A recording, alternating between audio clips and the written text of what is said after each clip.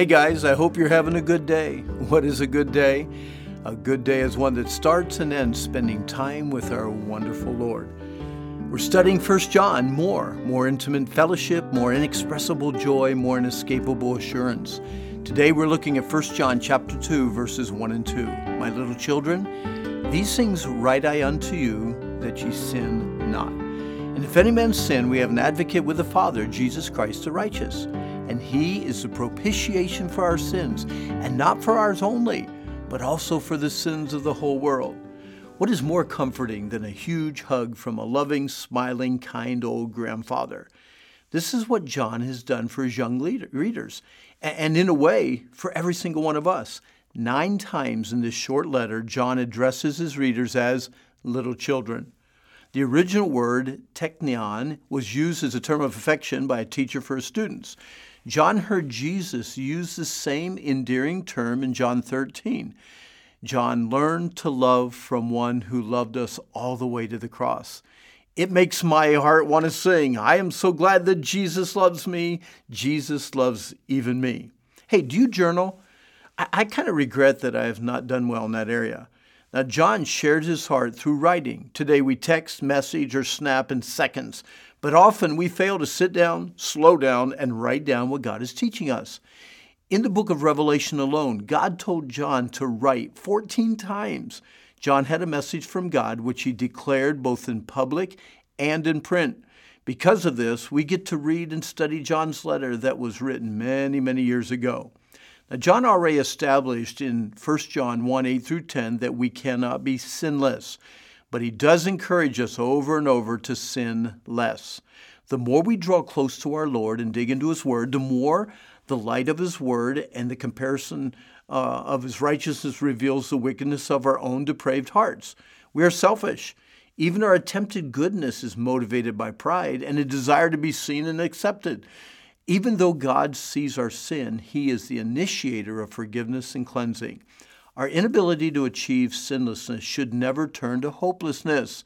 If we sin, when we sin, God has already provided a twofold assurance that provides forgiveness, cleansing, and reconciliation. Jesus Christ is our advocate. Jesus is our propitiation. In a court of law, a prosecuting attorney tries to show that the accused is guilty while the defense lawyer seeks to prove his innocent. Satan, the accusing prosecutor, is constantly, day and night, accusing believers of their sinfulness and their wickedness before God.